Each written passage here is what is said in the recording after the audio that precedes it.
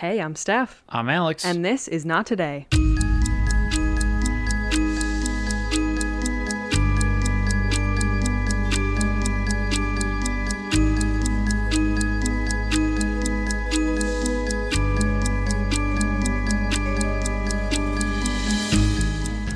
And we're live. Hello. How are you? So good. How are you? I am so much better. Okay. I didn't know it was a contest, but I don't know. Go off. I'm all right. I'm excited, though, because we got a little something new. Yeah, we are. For the people. We're doing things a little bit differently than we've done before. Usually our listener episodes consist of a bunch of shorter stories that our listeners have sent in, but one of our listeners, Mona, sent in her partner's epic story of survival through Hurricane Katrina for us to share. So I'm going to be doing that with you all today. I'm pumped because you said it was super well written, and it's just crazy to me that somebody would send in this long of a story. Yeah, it's definitely a really great story, so I'm excited to share it. Yeah, and I guess a disclaimer, we did get permission to share. Absolutely. To be clear. For sure we did. So, shout out Mona. Well, yeah, for sure. Thank you, Mona. Partner. Mona's partner, Rose, yes. Shout out to Rose.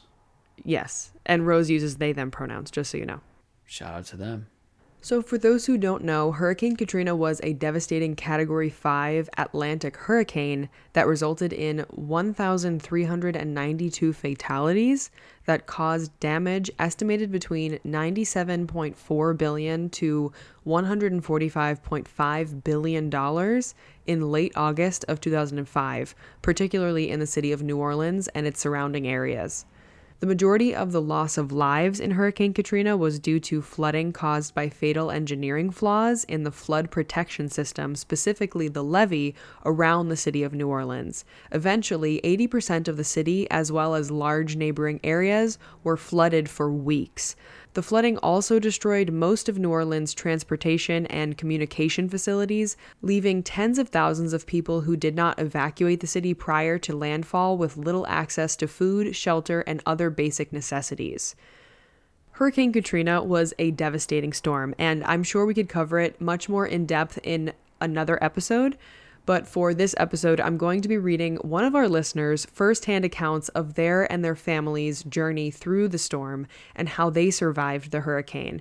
I wanted to share their story because, first of all, it's very well written, like you said, but also we've talked about so many stories of survival, but this is coming straight from one of our naughties. So it feels very close to home, and I wanted to share that. So this is going to kind of feel like a story time, almost like an audiobook because it's written that way. So grab a snack, buckle up, because and get ready. This is going to be a bumpy ride. So the title of this story is Cat's Game: Surviving the Storm of the Century by Rose Fennick. My friends and I never thought that Friday would be the last time we'd ever see each other.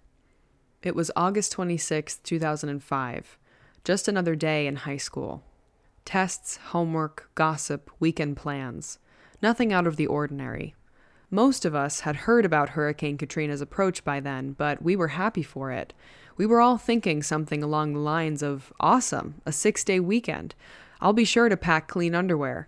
It was only a couple weeks into the new school year, so we were excited about the prospect of a little taste of our recently deceased summer vacation. Most people take hurricane evacuations as an opportunity to visit family in nearby states or take a little impromptu vacation. There's a catch besides the obvious, though. The traffic is dreadful during evacuations. Bumper to bumper, as far as the eye can see. Gas prices rise, and all the fast food joints shut down because their employees are evacuating too. I've never evacuated in my life because of the headaches like those. I honestly wasn't worried, and neither were a lot of people at that point. My family doesn't usually care about incoming storms. We truthfully enjoyed most of them. It was bizarre. Most of the local population left, and we had the town to ourselves. There would be buzz in the air, but all was quiet. Once the storms came, we'd sit out on the front porch and watch the wind whip through the oak trees. We'd play in the slightly flooded streets when the winds died down, and we'd read by lantern light when it got dark and the power was out. We could do these things because usually the storms fizzled out by the time they reached our town located just a few miles outside of New Orleans. We had lived there a long time in a house that my papa had built in the 40s. As the weekend progressed, we received news that Katrina was getting stronger. She was up to Category 3. Category 3 is when things get serious, but it could still be worse. The media always hypes things up. We weren't scared of a little more wind and rain. We had sandbags for the doorways in case the street drains couldn't keep up with rainfall, and we had boards for some of the windows. We were going to enjoy the peace and quiet of what becomes a ghost town while everyone else suffered in their cars for 14 or 15 hours just to get to Texas and find out that all the hotel rooms are already booked. I went to my best friend's house while his family got ready to leave. I told Taco that I was staying. He sat on the couch next to me with his bags packed for evacuation and said, "Please don't die." At the time, he was half joking. He gave me a picture that he drew. It was a remake of a bad cologne advertisement. When I left his house, I forgot the drawing, but I reassured my friend that I'd be fine, just like I had for all the other storms that came through town. He was still worried, but he had to go with his family. They left that evening. My mom woke me up earlier than usual on Sunday morning. It was about 7:30. Normally she'd wake me up for church around 8:30 or 9, so I ignored her. She persisted, and I finally sat up to see what she wanted. "Rose, you know how the hurricane was a Category 3 last night?" she asked. "Yeah," I replied expectantly. "It's a 5 now," she exclaimed with a ridiculous grin. If there's one thing I love about my mother, it's that she's fearless. Mom was oddly chipper about the wrath of Katrina that was about to consume the Gulf Coast. I was nervous. I asked if we were going to evacuate, but I knew the answer before she told me. Of course we were going to stay. It cost so much money to evacuate. We weren't exactly raking in the dough, and it's such a hassle with the traffic and lodging. And good Lord, we'd be crazy to expect Mimi, my 84-year-old grandma, to sit in a car for so long. Who was I kidding? We were going to have a real-life adventure. My pawpaw was smart about it when he built the house. It was on a raised lot, like a tiny hill, and it was also founded on a couple feet of bricks. He was good at what he did, and that house was as sturdy as can be.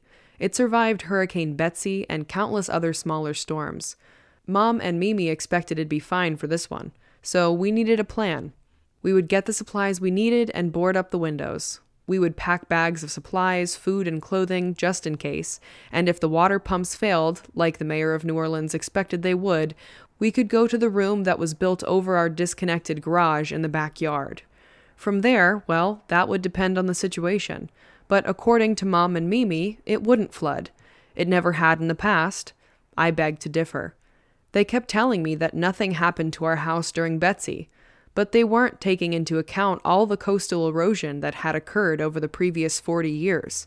They weren't taking into account that Betsy was a much weaker storm. They weren't taking into account that all the state officials were urging all residents to evacuate. The phrase mandatory evacuation just didn't factor into the plan. Mom and Mimi sat down at the kitchen table and wrote down some of the things we would need to ride out the storm. Flashlights, batteries, food, battery-operated radio, nails to hang the boards for the windows, etc. I asked if we could leave. It would be the first of several attempts at talking any sense into them. I didn't want to stay. I had a bad feeling. I had never wanted to leave for any hurricane before this one, but I knew she was different than the rest. I could feel it in my stomach. Maybe it was because all the other hurricanes I had met had turned into a tropical storm, which is small potatoes when compared to a typical thunderstorm in the south. This hurricane was going to throw us for a loop. She was humongous. She would be relentless. She would change our lives forever. Church was canceled, so I stayed home to help prepare. My mom offered to have me flown up to my sister's house in Missouri when she realized I wasn't going to let go of the evacuation idea. I retorted that I wasn't going to leave my grandma, mom, and dog alone for this. I had to stay because I knew they needed my help. I couldn't have put it into such a solid sentence at the time, but looking back on it now, I knew it all along. Aside from that, the airports were shut down by that point. Katrina was expected to make landfall that night. Mom and I went to some various stores to gather our survival supplies. There were very few stores open. We stopped at a hardware store that was closed. The employees were still there, boarding windows and securing gear outside. They were kind enough to let us buy some nails. We thanked them and made our way to a grocery store. We got 12 gallons of water. While the jugs were filling up, I couldn't hold it in anymore. I was so angry that we were staying. I was angry that nobody was listening to me because I was only 15. Above all else, I was truly scared. I cried. I hoped that crying would help sway my mom because I really don't get emotional often. It didn't work. We were staying. No ifs, ands, or buts about it. But when we got home, we called my big brother Justin to see if he would come help us board up the windows. He was staying too. Stubbornness runs in our family. He was 23 at the time and rooming with some friends in an apartment. When we called, his roommate told us he was asleep. We called later and he wasn't home. So we did it without him. I guess he had gotten our message because he came over eventually. Too bad he had shown up after we were finished boarding the windows. Justin was going to stay with his friends. I wanted him to stay with us so badly, and I made sure he knew it. He promised to come over if it started flooding. He then left to help one of his friends get ready to evacuate. That evening I got online and chatted with a few of my friends who were also staying to weather the storm. My friend Nicole lived in a place that never floods near one of the high schools, so she felt fairly safe there. We talked about how we were happy to have some extra time off school, and we speculated that we'd be out of school for at least a couple of weeks due to wind damage. I was in denial of my gut instinct. I had to be, so I could function normally. While I was online, my mom asked me to help her borrow, quote-unquote, our neighbor's priogue. A priogue is similar to a canoe, for all you Yankees reading this. Mrs. Randazzo, the neighbor, was a close family friend who had left town. We knew she wouldn't mind if we used her tiny boat. She had left it in her backyard tied down to the shed. I hopped the fence and untied the ropes. The priogue wasn't heavy, but it was awkward for one person to carry, so my mom, who was quite overweight at the time, had to climb over the fence and help me anyway. That was the first of many physical feats she'd have to overcome in the coming days. After we had successfully, and awkwardly, stolen it, we put it in my mom's room, which was actually an enclosed porch. Not too long before this, we had put all of the outside potted plants in there. It was like an awkward jungle with a bed and a boat. There was hardly room to walk. I imagined myself with a machete hacking my way through the greenery back to the house. The rest of the day is a blur. I wanted to play with my dog Scout to pass the time, but she was already hiding from the storm somewhere in the house, same as she did when she sensed incoming thunderstorms. I stood in the backyard to watch the feeder bands make their way over St. Bernard Parish. What's a feeder band? Yeah, excuse me, what is that? Okay, feeder bands are lines of thunderstorms and moisture-laden streams of clouds that are pulled into the center of a cyclone. Oh. And can often appear to spiral into the center as the cyclone rotates.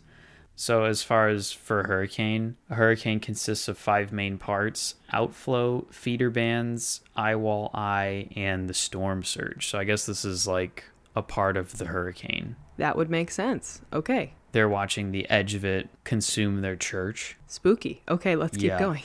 She was getting closer every minute, slowly creeping in for a violent takeover from which the city of New Orleans may never fully recover. I took a few pictures of the brooding sky with my digital camera. I spent a lot of time that day putting my valuables on the top shelf of my closet and around my room. None of it was really worth much. It was all just sentimental. Though it can be argued that the things considered sentimental are the most valuable items one owns. My mom had packed me a bag in case authorities came to the door to enforce the mandatory evacuation that had been put in place. If they didn't force us to leave, we'd be able to get out of the house quickly should the water levels rise. Good. We had a plan B, flimsy as it was. My bag consisted of my American Studies binder and my agenda book for school, one outfit. Ironically, I forgot extra underwear, all of my drawings, all of the poems and stories I had written, an extra pair of shoes, a paper fan, pencils, my favorite DVD, Pirates of the Caribbean, and my CDs. I chatted online with my friend Nick. He told me he had a boat, and if it flooded, he would pick me and my family up and take us somewhere safe. I was reassured by his kind offer.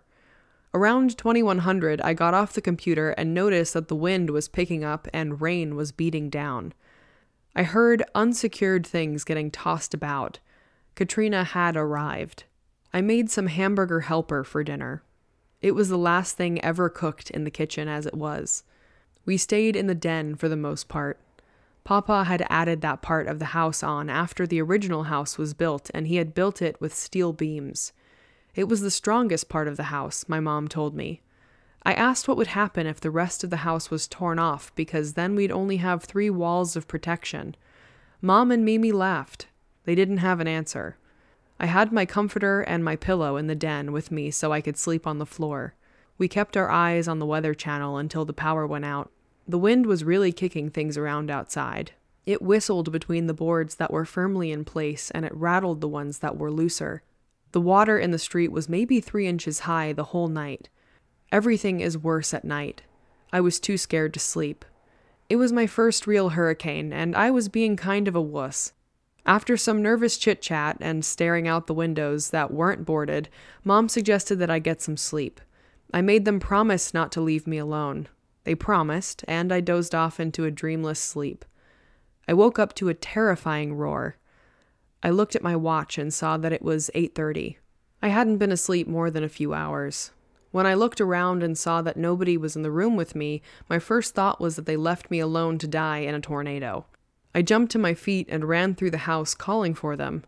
I found my mom in her room looking out the glass back door. I asked what that noise was. She barely noticed I was there, but she replied, "Someone's roof just flew over the house," like it was no big deal. She didn't look in my direction. She was fixated on the events outside. I asked why they left me alone in the den. She finally looked at me and said that Mimi was in there when she left. I was instantly upset with them both.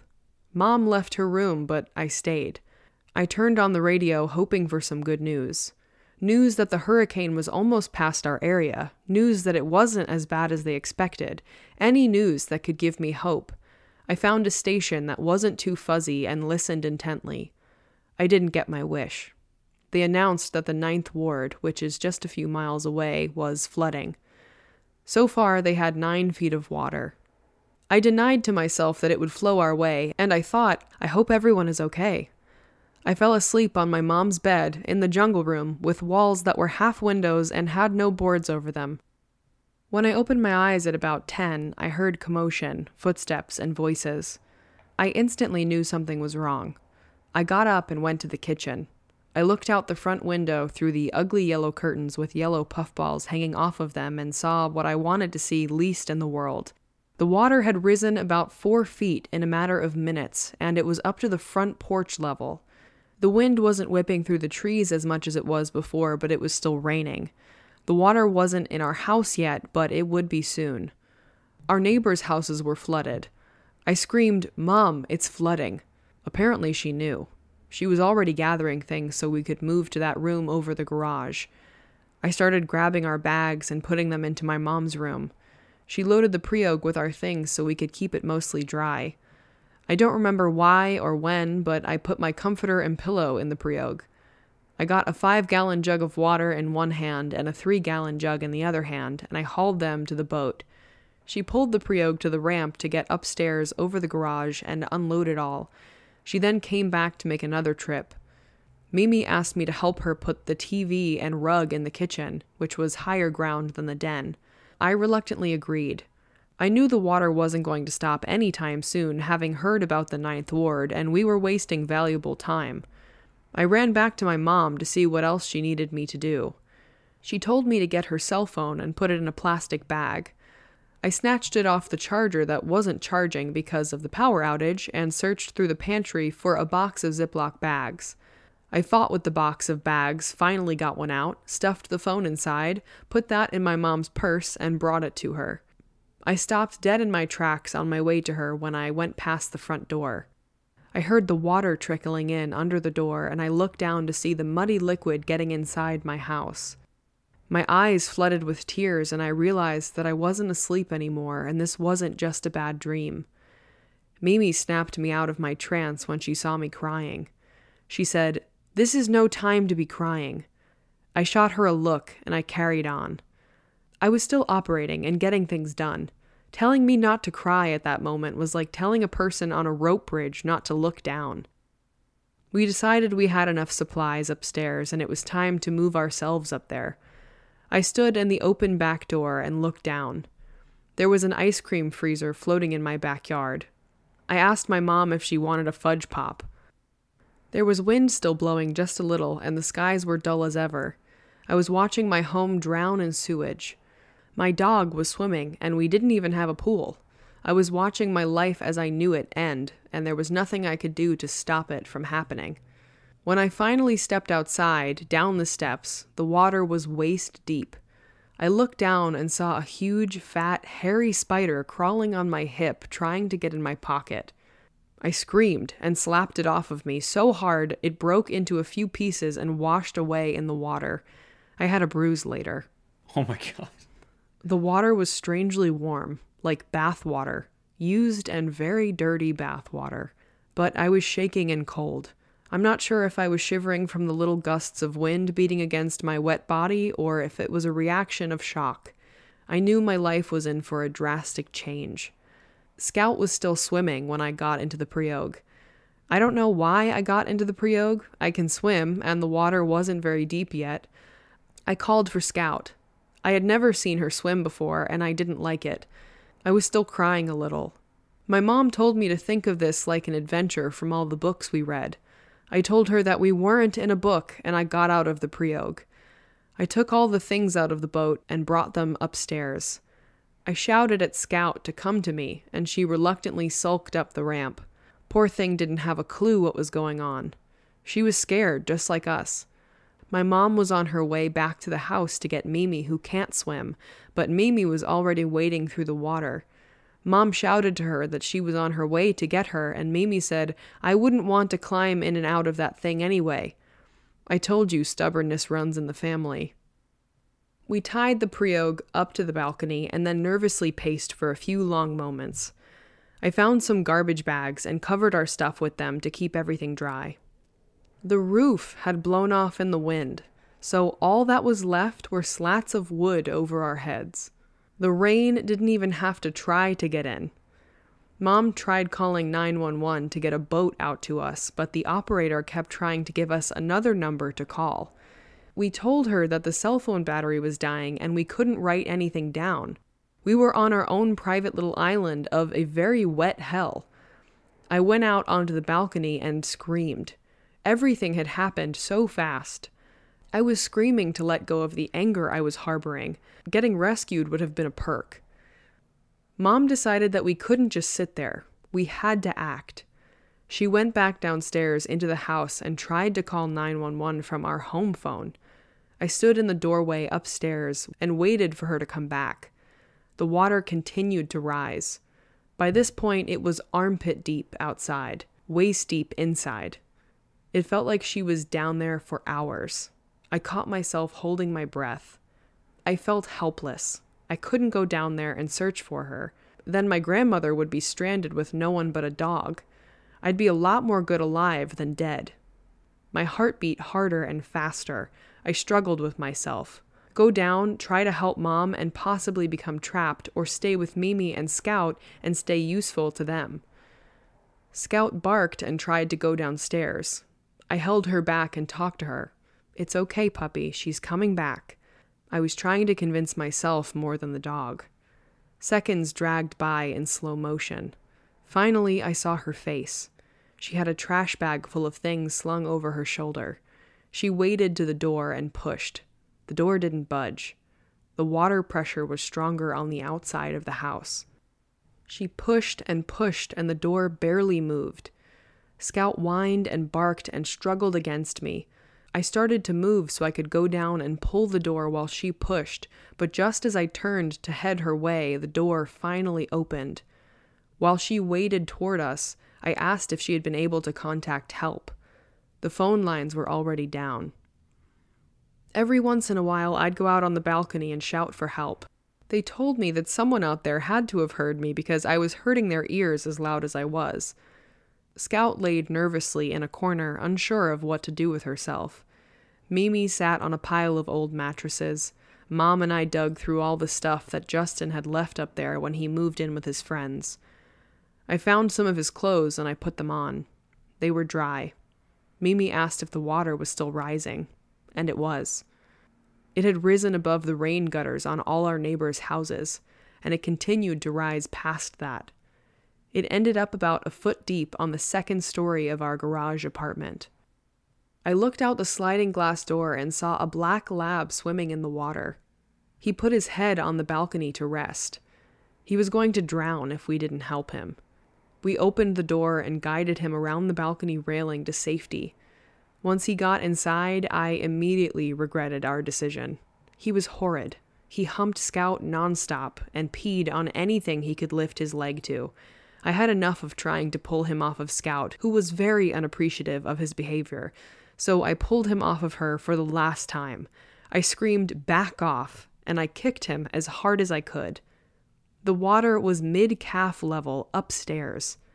The dog was lucky because the water slowed my swing down a bit. After that, he curled up under a table and left everyone alone. I felt bad for kicking a dog, but I also felt I had no choice. He wasn't trained, and he was panicked. Yelling at him wasn't getting him to calm down. Mom decided that we were going to take the Preog to the nearby fire station or courthouse. Surely someone would be there that could give us a boat ride to pick up Mimi and Scout, and then we could go to a shelter. I hugged Mimi before we left and said, "I love you." She looked back at me and said, "You'll be back." Mom and I got into the Preog and used chunks of wood to paddle, but the boat was so small that we weighed too much. We didn't even get out of the backyard before we started to sink. "Here it goes," Mom said. "We have to swim." We swam back, dragging the boat behind us. Some of the water splashed into my mouth. It was quite salty. We got back to the ramp, and I rinsed out my mouth. Mom said she was going to swim on her own to the fire station to get help. I told her I'd go with her, but she said it'd be better if I stayed with Mimi. I reluctantly agreed because she was right. It was a bad idea to leave Mimi alone. As she swam away, I thought about saying, "If you're not back in 30 minutes, I'm coming after you." But I didn't. I knew that I had to be there for Mimi. She didn't come back. Neither did the boat she said she was going to summon. Justin didn't show up like he said he would when the water rose. I didn't know if either of them were alive or not. It's a sick feeling not knowing. I stood out on the balcony hoping to catch a glimpse of my living mother or maybe a boat. I screamed as loud as I could. I listened for a reply. Nothing. I screamed again. And then I heard someone yelling, "Help!"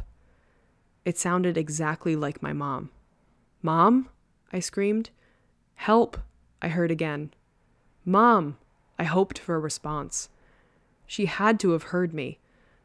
The silence I heard after that was crushing. Of all the what-ifs that had ever crossed my mind, what if my mom was dead was never one of them until then. I went inside and sat on the couch next to the glass door so I could see outside. A boat with 3 people wearing life jackets passed by. I jumped up and shot outside. "Come get us, please," I begged. A woman said that they would be back, and they continued on their way. She lied. I remember how excited I was. We had hope. There were other people out there, and they could take us somewhere with better shelter from the elements. Mimi told me not to get my hopes up because there were probably people out there worse off than we were. And she was right. But in my 15-year-old mind, I selfishly expected to come first. Mimi looked out the back window and said she saw 3 men standing on the roof behind our house. We met our rescuers. They made up sign language to ask how many people we had. I held up 2 fingers. Then I opened the side door and told them I had a dog too. They said as long as I had a leash, it was fine. Later, I used a pocket knife to cut some rope to use as a leash. They asked if we could swim to the roof they were on. Of course I could, and Scout could, but Mimi couldn't. One of the men said he would come back with a smaller boat that would fit into the backyard. He came back, just like he said he would. We set up a chair so Mimi could climb over the balcony railing. I handed all our stuff over to her, and Mom's things too, in case we found her. It was a lot to carry, but worth the trouble if we were reunited. I picked up Scout and passed her over to the man in the boat. The black dog came tearing outside to come with us. The man asked if he was our dog. I said no, and that was that. I shoved the dog into the room, shut the door, and got into the boat. I had my camera with me, and I took some pictures of the buildings that were underwater while we transited down Judge Perez Drive. The water was so high that I could reach up and touch the traffic lights if I wanted to. They look a lot bigger when you're not on the ground in a car. We stopped at Chalmette High School. It was used as a shelter of last resort. The principal and some staff stayed behind to care for people who needed their help. We had to walk through waist-deep water to get into the gym. The gym was higher ground, so it wasn't flooded. We had to hold all our things straight up over our heads, and I had to hold Scout's rope leash at the same time while she swam next to me. It was a fiasco. We finally got inside, and I was stunned that there were so many people. I stood looking around for a moment, assessing the chaos. Some people sat still with their eyes glazed over. Some wandered aimlessly. There was a woman laying on a table under the basketball hoop about to give birth. Are you kidding me? Oh my God. What a terrible time. Yeah. I don't think you could have timed that birth any worse. No. Wow. We settled into 2 seats with all of our things. We probably looked crazy, but people who are prepared often do seem crazy. Better to look crazy and have supplies, I think. The man sitting next to us had a broken leg with no cast. I looked up and down every single row of people, hoping to see my mom. She wasn't there. My friend Brian was, though. He was wearing nothing but a pair of silver boxer shorts. I took Scout with me and walked over to greet him. He had always wanted to see my artwork, so I thought now would be as good of a time as any to show him. Might even distract us from the current nightmare of our lives. He told me that during the whole storm he was on the deck of a small boat. He swore up and down that he had been talking to a bush, and it talked back. He's on mushrooms? Or something. Later on, they announced that the National Guard was going to fly everyone out and up north. No pets allowed. Just wait, that's a reoccurring theme. Mimi decided we shouldn't go because we didn't know where my mom was. I thought we shouldn't go because I wasn't going to leave Scout to die. I had that dog for 12 years, since I was 3 years old. I wasn't about to lose her to a flood. Mimi found a man with a boat who said he would take us back to the house. I didn't want to go to the house. We didn't have any food or actual shelter, and that beast of a dog was in there too. There was a woman who needed a ride to the local hospital, Chalmette Medical Center. Her husband had a heart attack, and she was searching everywhere they may have taken him for treatment. So there's a woman who's giving birth and a man who had a heart attack.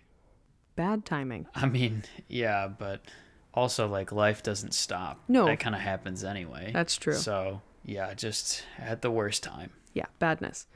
The first stop was our house since it was on the way. It was too dark and there was too much debris in the way to get to the backyard, so we went on to the hospital. We had to climb about 10 feet to get onto the balcony of the hospital. They pushed Mimi from below and pulled her from above. I was the second to last off of the boat. It was a lot easier for me than Mimi. I just grabbed someone's hand and walked up the wall. A road trip sounds easier than climbing walls, doesn't it? Scout was barking an awful lot, but they said that we couldn't bring her up with us. She was scared and alone. She barked all night long. The boatman had to tie her into another boat. He had more places to search for survivors. I changed out of my brother's clothes and into my spare outfit on Mimi's orders. Mimi didn't have anything else to change into.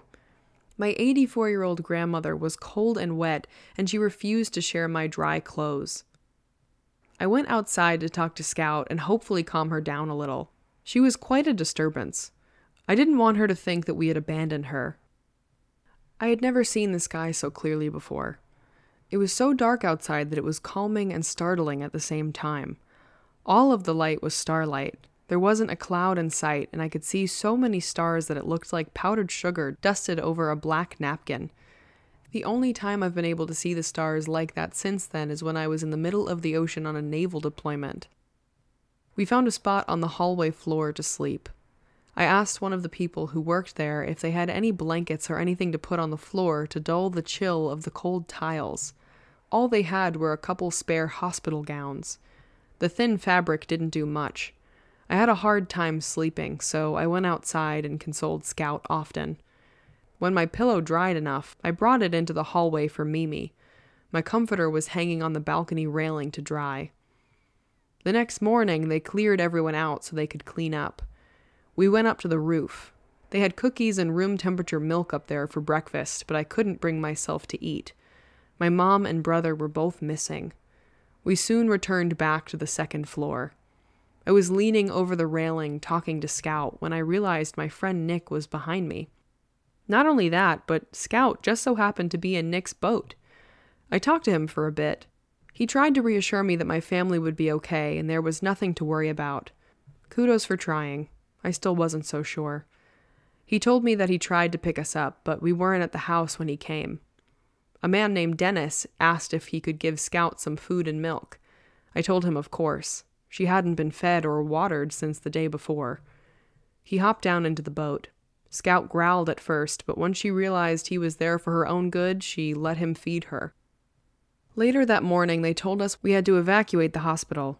We had to climb out of a window and onto a rooftop. From there, we had to climb down a ladder and into a boat. I went down first, and the police officer handed Scout down to me.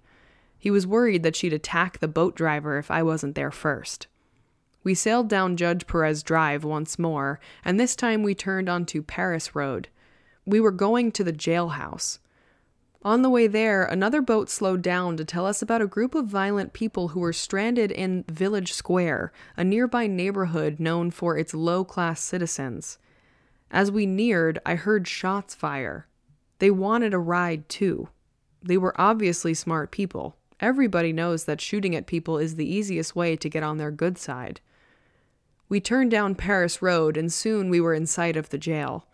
The policeman got out of the boat and began towing us. The water was only knee-deep in this area. He told us we had to walk from there so the boat wouldn't be damaged in the shallow water. Scout swam in it. I gave Mimi the pillow and blanket to carry, and I handled the rest. I didn't want her to struggle and fall in the water. She insisted that she could carry something more, so I gave her her own bag. I saw a man from church nearby, and he told me that the whole back half of the church had been torn off. Once we got to the jail, I put Scout in the yard with the other dogs. I went inside with Mimi and signed in. This was the first time we had signed into a shelter. We put all our stuff down in the crowded hallway on a bench. They gave us some sliced turkey and bread to eat. I was too antsy to eat, and the turkey made my mouth feel weird. I had to check the sign-in sheet for my mom and brother. I scanned each page frantically. Nothing. I looked again. John Doe, John Doe, John Doe. Then my heart stopped. Kathy Marine. I found her. She was here, in this building, and she was alive. I gave the sheet back to the person in charge, and I bolted down the hallway in search of my living, breathing mother. I passed by Mimi and told her the good news and continued on my search. I went through every wing, corridor, and cell, and I didn't see her. I started on my way to look again, more thoroughly this time. I saw her walking in a hallway in a throng of people. She looked exhausted and worn. Her eyes were sad, and her hair was stuck to the sides of her head in clumps. She was wearing a shirt from the prison, and she was barefoot. "Mom!" I shrieked. I could be exaggerating here, but I distinctly remember that her eyeballs popped out of her head and her jaw hit the floor. I shoved my way through all the people between us, and I hugged my mom tighter than I ever have before. I turned to bring her to Mimi, and it turned out that Mimi had joined the search and wasn't far behind me. We brought her to our little hallway campsite where Mimi gave Mom her extra pair of shoes. Mom had told a lot of people about me and Mimi, and she wanted to introduce us to them all. I felt a little famous for a few minutes. I took Mom to see Scout. Scout was so excited that she barked and bounced and ran along the fence until we got to the gate. Mimi took the opportunity to nap on the lunch table that the prisoners normally eat on. We went back inside and sat at the neighboring orange table. The thick paint was chipping off. We talked about each of our experiences while we waited to find out what was happening next. On her way to the fire station, Mom had to kick off her rain boots. They were slowing her down. When she finally reached the fire station, nobody was there. She started making her way to the courthouse 2 blocks away. She used a piece of driftwood to float on, and she kicked her feet, going against the current. When she was almost to the courthouse, a boat pulled her in when they heard her shout for help. Those must have been the shouts I heard while I was on the balcony. She tried to get the people at the courthouse to send a boat for Mimi and me, but they never got around to it. Eventually, she found someone to go after us, but we had already left for the high school by then. She said they didn't have anywhere to sleep besides the wooden benches. There was a man who was moaning all night long about his back pain, like everyone else was comfy or something. She didn't sleep that night. And then, much like we left the hospital, she left the courthouse and came to the jail. Someone announced that there was food in the gas station right across the street from us. Mom and I left to check it out. None of us had really eaten anything in the last 2 days. I was starting to get shaky, but I didn't realize it until I sat down to eat. We had to wait a few minutes while they picked up a downed power line. Then we went into the store. It was really dark. There was broken glass and puddles of sludge all over. Most of the packing on all the food was soaked. I got some orange juice, Pringles, and bubble gum. Mom grabbed some snacks and drinks for her and Mimi, and we made our way back to the jail to eat our looting spoils. There was a man named Bernard sitting at the table next to us with a little girl, Sarah. It was clear that he was worried about someone. Sarah was playing, trying to get her mind off of her missing mother. We struck up a conversation and found out that they were separated from his wife while they were being taken to shelter. I know how that feels. We could smell food cooking while we were on our way to visit Scout outside. When we got our food, spaghetti with sauce, we found out just how bad jail food is. The pasta was clumped together, and the sauce was, well, it may as well have been the blood of vultures. I couldn't even chew some of it. I tried to give my share to Scout, but she wouldn't even eat it. That's how bad it was. My dog, who licks her own butt, wouldn't eat this pasta. Around dusk that night, we were told that we were moving to another shelter, in Algiers, with running water and air conditioning. No pets allowed. I brought Scout with me anyway. They wouldn't let us ride in the van to the ferry, so we had to walk. It wasn't too far, just up the street, maybe half a mile. We put our bags in the van and started our trek. We saw Bernard and Sarah walking just up ahead of us. I jogged up to them and found out that they were both barefoot. The pavement was rocky and jagged. I told Bernard to try and walk on the painted stripes along the street. It was smoother than the asphalt. I told him I had an extra pair of shoes in my bag, but he'd have to wait since my bag was in the van. I gave Sarah a piggyback ride. When we got to the landing, we had to stand and wait for a long time. I couldn't put Sarah down because we had to stand on a metal grate that's designed to keep tires from sliding when driving onto the ferry. I wished I could pick Scout up too, but Sarah was somehow managing getting heavier and heavier every minute. Scout's paws must have been killing her. She sulked with each step. She laid down close to us and tried not to move. When we boarded the ferry, I saw that one of her paws was bleeding a little, but she walked fine on normal ground. I had to argue with the crewman to let Scout on board. He was pretty adamant that the captain wouldn't want a dog on his ferry, but it's amazing what you can get people to do when you're a girl and your eyes well up with tears. There was a girl sitting close by who was crying. I think her name was Stephanie. She was a couple years younger than me. I brought Scout over to her. I had read an article once that said petting animals relieves stress, and I hoped my pup could be of assistance to the crying girl. While she pet my dog, she told me she was terribly frightened of riding boats. I told her that if the boat could make it through Katrina and still float, we'd be fine on our little trip. She calmed down a little bit. It seemed like it had only been a few minutes since we left the dock when we arrived to our new destination. It turned out that it was only a few minutes. We didn't go to Algiers, like they said we would. We went to St. Bernard Port, just a few miles away from the jail. More specifically, it was like a giant warehouse on the levee. To get to the dock, we had to climb a ladder of sorts. It was actually one of those things that ships use to slide cargo down.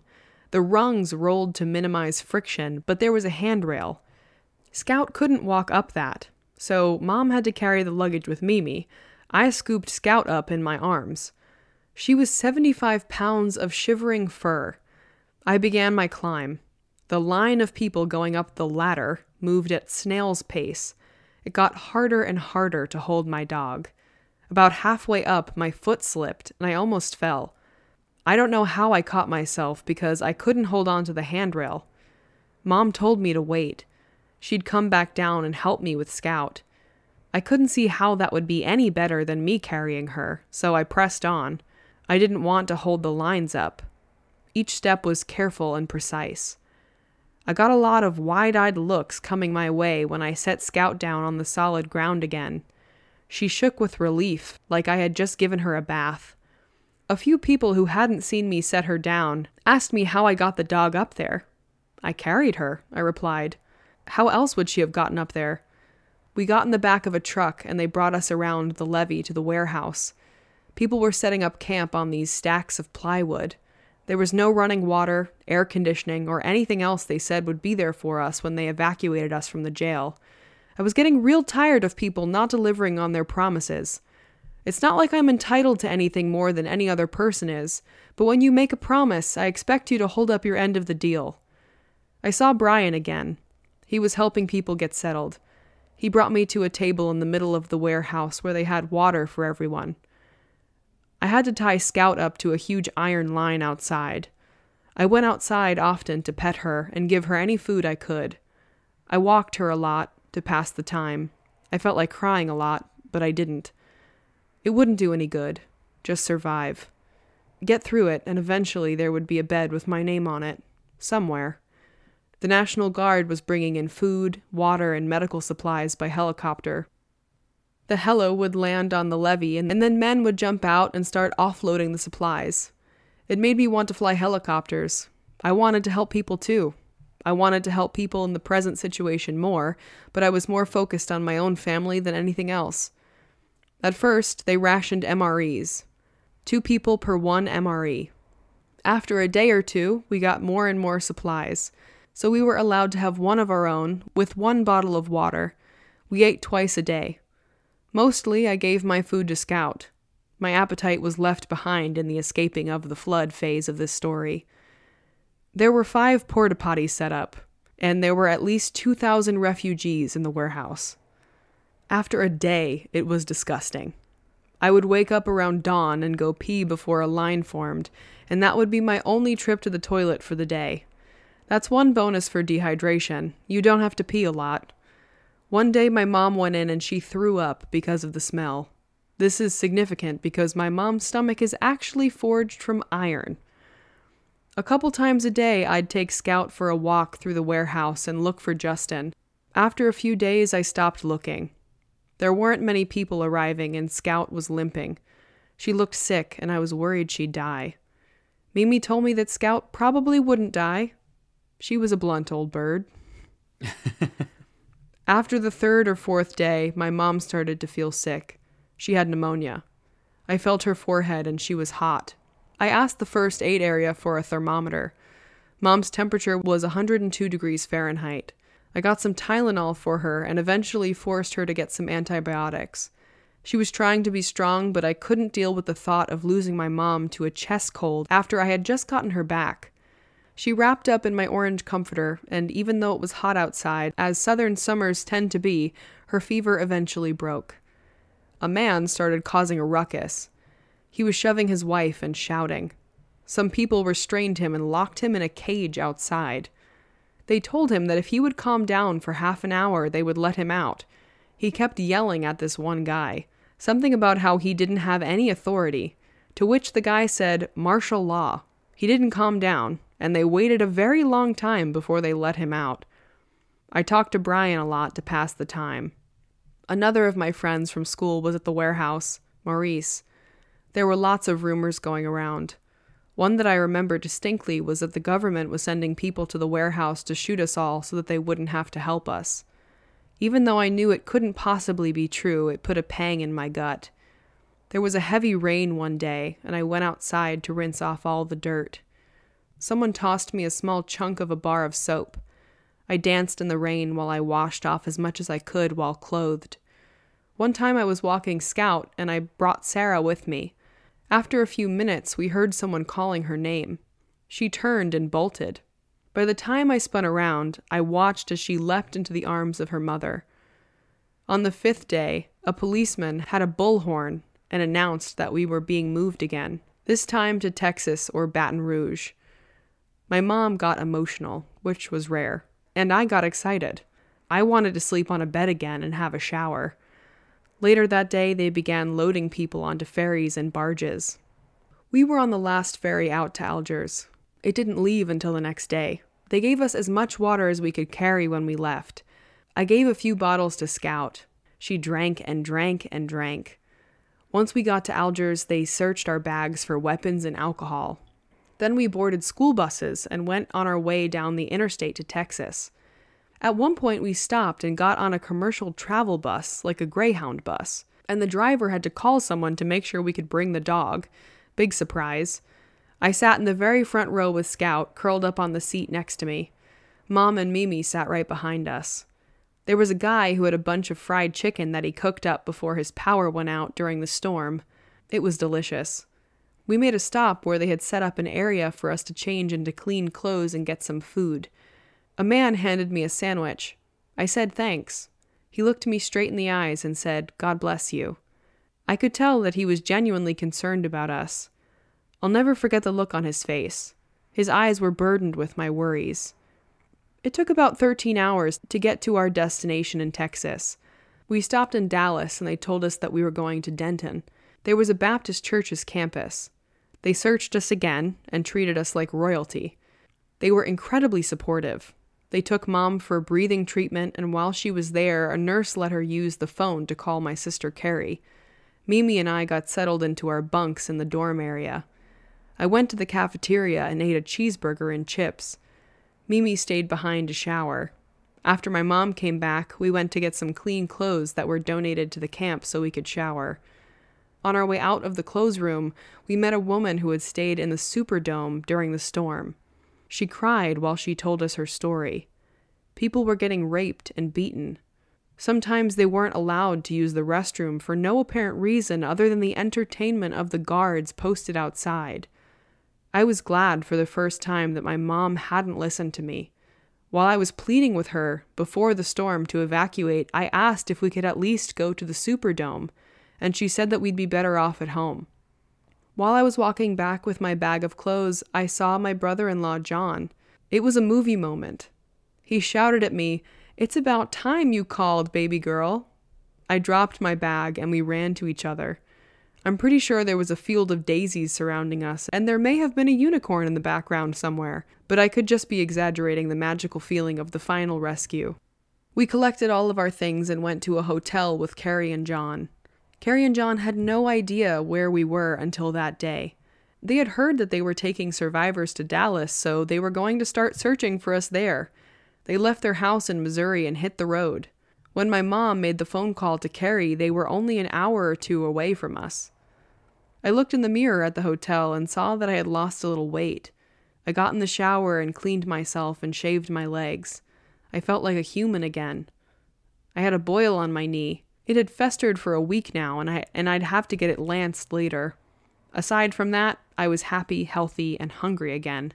We went out to eat at a Chinese food restaurant. The service was bad. Like, they completely ignored us bad. John got fed up and went into the kitchen so he could get a refill on his drink. The cooks just looked at him confused. That was the first time I really laughed since everything changed. In the morning, we started driving toward Missouri. The worst of the things were over. Finally. But the struggle was just beginning. We stayed with Carrie and John and their kids for a couple of weeks. It was crowded in their cozy home. We took Scout to the vet. She had pneumonia and heartworms, but the vet was able to cure both of her ailments. Mom got word that her office was relocating to Lafayette, Louisiana. We moved so she could get back to work. I went to school there for a grand total of 4 days. Then we got word that another hurricane was approaching. Rita. We evacuated to Opelousas because it's located above the flood line. We stayed in a nice house, but there was a pond in the backyard. We weren't in the worst area of the hurricane, but there was wind and rain. It's possible that I had a little PTSD that went undiagnosed. I couldn't sleep knowing that there was water right behind the house. I was waiting the whole time for a flood. It didn't flood, of course, but I was happy to leave when the hurricane passed. Mom's office moved again, so we relocated to my aunt's house. She lived in a houseboat on the Belle River. We stayed there for about 2 weeks. Scout liked running around with her dogs in her huge yard. I liked to sit on the roof and draw, but it wasn't a stable living situation. I was out of school for about a month by that point. I wasn't complaining about the time off, but I had to move to my sister's house so I would be able to graduate on time. I hated living in Missouri. I made friends and I did fine in school, but it wasn't home. I missed my real friends, and my real school, and my real house. I only lived there until the end of the semester. On January 13th, 2006, Carrie and I went on a road trip. I was going home. On the way, her car started making a weird noise and the steering wheel was shuddering. We had to stop and get it fixed. I was frustrated that other things were keeping me from getting home. It only took a few hours and we were back on the road. We pulled up to my house. It was the first time I had seen it since the water came. An old friend, Kelly, was there. I wished she wasn't. I wanted to see the wreckage alone in case I felt like crying. There was dried mud cakes over every horizontal surface. The house was cleared of debris already. Some of the walls had been knocked out. The neighborhood was a mess. There were huge piles of debris in front of the house waiting to be taken to the dump. We stayed on the West Bank in Marrero for a while. It was a long drive every day to go to school. Eventually, FEMA put a trailer in our backyard so we didn't have to commute so far anymore, and we could start rebuilding our house. We didn't have electricity for 2 months. That meant we didn't have hot water or a heater, and it was winter. It was miserable taking cold showers when we were already cold. But we were that much closer to being home, so it was okay. It was really interesting to watch the community come together. People who didn't know each other were stepping up and supporting each other in times of need. The flood caused a lot of damage and challenged me more than ever before, but I survived. My best friend didn't move back home. A lot of people didn't. I don't blame them. The city isn't the same, and it never will be. But that's how life happens. Things change, people come and go. The world evolves and strives on. It just so happens that this change was one that happened so fast that we could watch. People survive, people adapt. They learn lessons, and they sometimes forget the lessons they learned. Because of that, I often remind myself how powerful Mother Nature is. She let us lie in that delicate balance she maintains. And for that, I respect her. I graduated high school on time, and I went on to attend the University of New Orleans for 3 years. I majored in fine arts, and I minored in physics. During my senior year, I decided to drop everything and I moved to Houston with my oldest brother, Nick. I wasn't happy at home anymore. If there was one thing I learned throughout the whole Katrina ordeal, it's that we have to take what little control over our lives we can. It's not up to us if we live or die. It could be taken away in the blink of an eye, no matter how well we take care of our bodies, cars, homes. All we can do is hope for the best. And that's the end of the story. Wow. Yeah, this story was amazing. Yeah, quite the journey. And a big thank you to Rose for writing in. Absolutely. Thank you, Rose, for letting us share your story. And it was incredibly well written, too. 100%. So, props for that. We're definitely going to have to cover Hurricane Katrina more specifically in another episode, but it was really interesting getting to see how it was moment by moment for this family. Yeah, it's just like all the emotions and kind of just inevitable creep of the flood. Yeah. Was super anxiety inducing. Absolutely. There were so many scary moments that they had to overcome. Like specifically when the water was coming under the door, that was such a scary moment. Or the moment when they got a little water in their mouth and it was salty. Yeah, and you that's realize gross. that it's from the ocean. Yeah, well, that, and also just generally mixing with all the grossness of disgusting. Everything. Yeah, and then shout out to Mimi. Yeah. Ice in the veins. Truly. Might I say? I mean, she doesn't know how to swim, but she's like, yeah, I'll just walk. Yeah. I'll just walk. Just wade through the water that's waist deep and then armpit deep. That's No continuing problem. to rise. Yeah. There were so many amazing details, too, that really brought you into the story. Like, I just really enjoyed getting to hear their thoughts going through their head throughout the story. Like when they were talking about wanting to evacuate in the beginning, or when Mimi told them not to cry when, you know, the flooding started happening, and they said like, telling me not to cry right now is like telling someone on a rope bridge not to look down. Like it's just moments like that I really enjoyed. Or that they're like angry when the storm's happening and it's just too late, but of course you're angry. Of course, you know? Yeah. There were so many unbelievable moments and lots of bravery. You know, it felt like a movie. Right. Honestly. Right. And I was going to say, I can't believe that they kept it together the whole time. Yeah, I mean, you have to. Well, yeah, but it's hard. Of course it's hard. I mean, I guess you don't know how you're going to react until you're in that moment, but there were just so many moments of like selflessness, you know, like their mother going and swimming to the courthouse and before that even just going into the house and like risking her life to gather more supplies and like try to call for help again. And I mean, that was 100% risking her life. And then swimming, that was risking her life. And then the unbelievable moment of hearing their mother calling for help and then not knowing if they're alive or dead. Yeah, and to hear it go away. Yeah. It almost makes it feel like, I mean, just logically, you jump to they must have drowned. Right. You know? You would think. And a really long period of time before they reunited, too. A lot. Yeah, a lot happened in between that. And also something about Mimi that really stuck out to me was when she didn't want any of the dry clothes. Yeah. She just wanted all of it for Rose. Right. I was going to make a comment about that because older women just have inherent selflessness, but also just an insane capacity for being uncomfortable to tolerate pain. I mean, it's built in. Yeah, I know. Pain is built in, baby. Right. But I was going to say my grandma got hit by a truck and broke her hip. Yeah. Went to the ER. You want to know what she said her pain out of 10 was? What? Like a 4 or 5.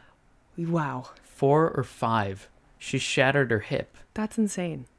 And I'm like, I don't know. I feel like that's kind of I don't want to say stereotype, but I think it's a thing. Do you know what I'm trying to say? Yeah. I mean, it's a good stereotype. Yeah, I guess so. Yeah, but, just bravery and selflessness and like... Mimi's got it. Yeah.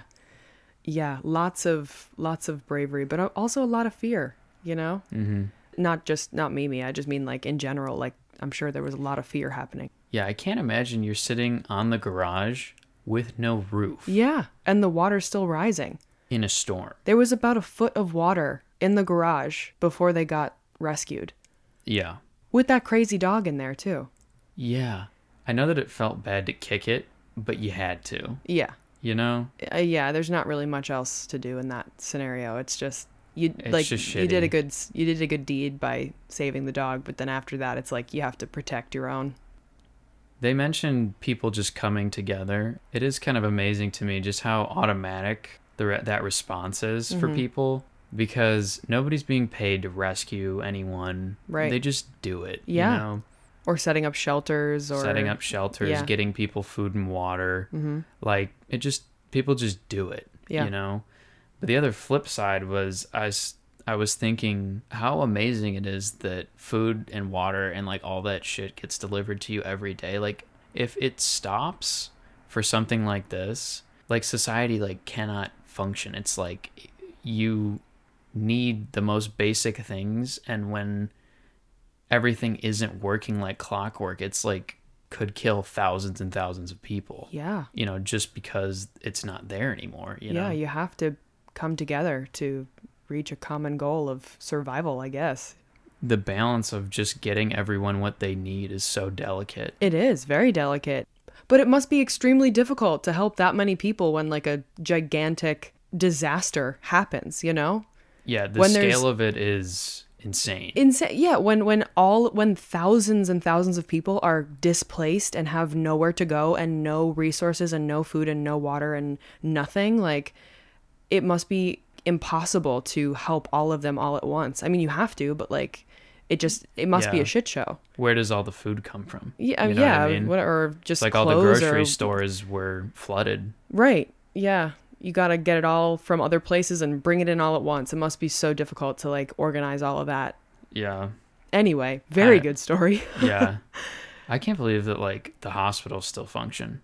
Like I just don't even understand how that part works. That was the other thing, was like other people in the story. There was a woman giving birth and a man who had a heart attack. Like that was like there were people who were having other major events happen.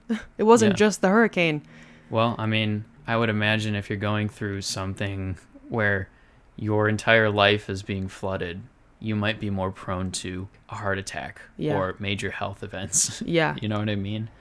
I guess for people out there who do know more about Hurricane Katrina and, you know, want to send me an email and let me know about it when we do cover that episode, I can draw from that. Yeah, draw from that. Personal experiences. Yeah, for sure.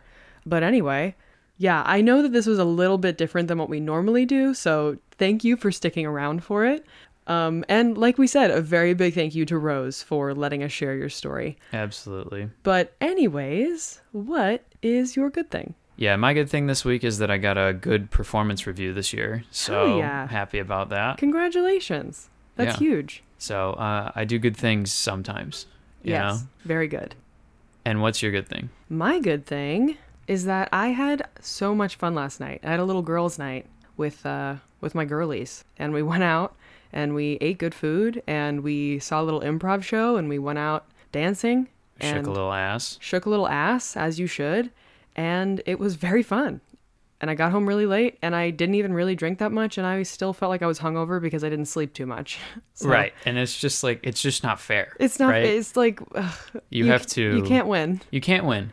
It's like if you drink, then you have to hydrate and you got to get to sleep. Yeah. Right. But if you don't drink, you still have to hydrate and go to sleep. And I didn't really even drink that much. I had like a drink. I had one drink. And I woke up this morning and I was like, why do I have a headache? Anyway, I want a refund. That's not very good thing. Let's reframe. My good thing is that I had a girls' night and it was lovely. It was worth it. Yes, it was worth it. And I feel good now. Anyways, thank you guys so much for listening. If you would like to look at all the pictures we post of all the stories we talk about, check us out on Instagram at nottoday_podcast. If you would like to check out the bonus episode that just came out, check us out on Patreon at patreon.com/nottodaypodcast. If you or anyone you know has a story of survival like this one, and you'd like to possibly hear it on an upcoming listeners episode, send it to notodaypodcast@gmail.com.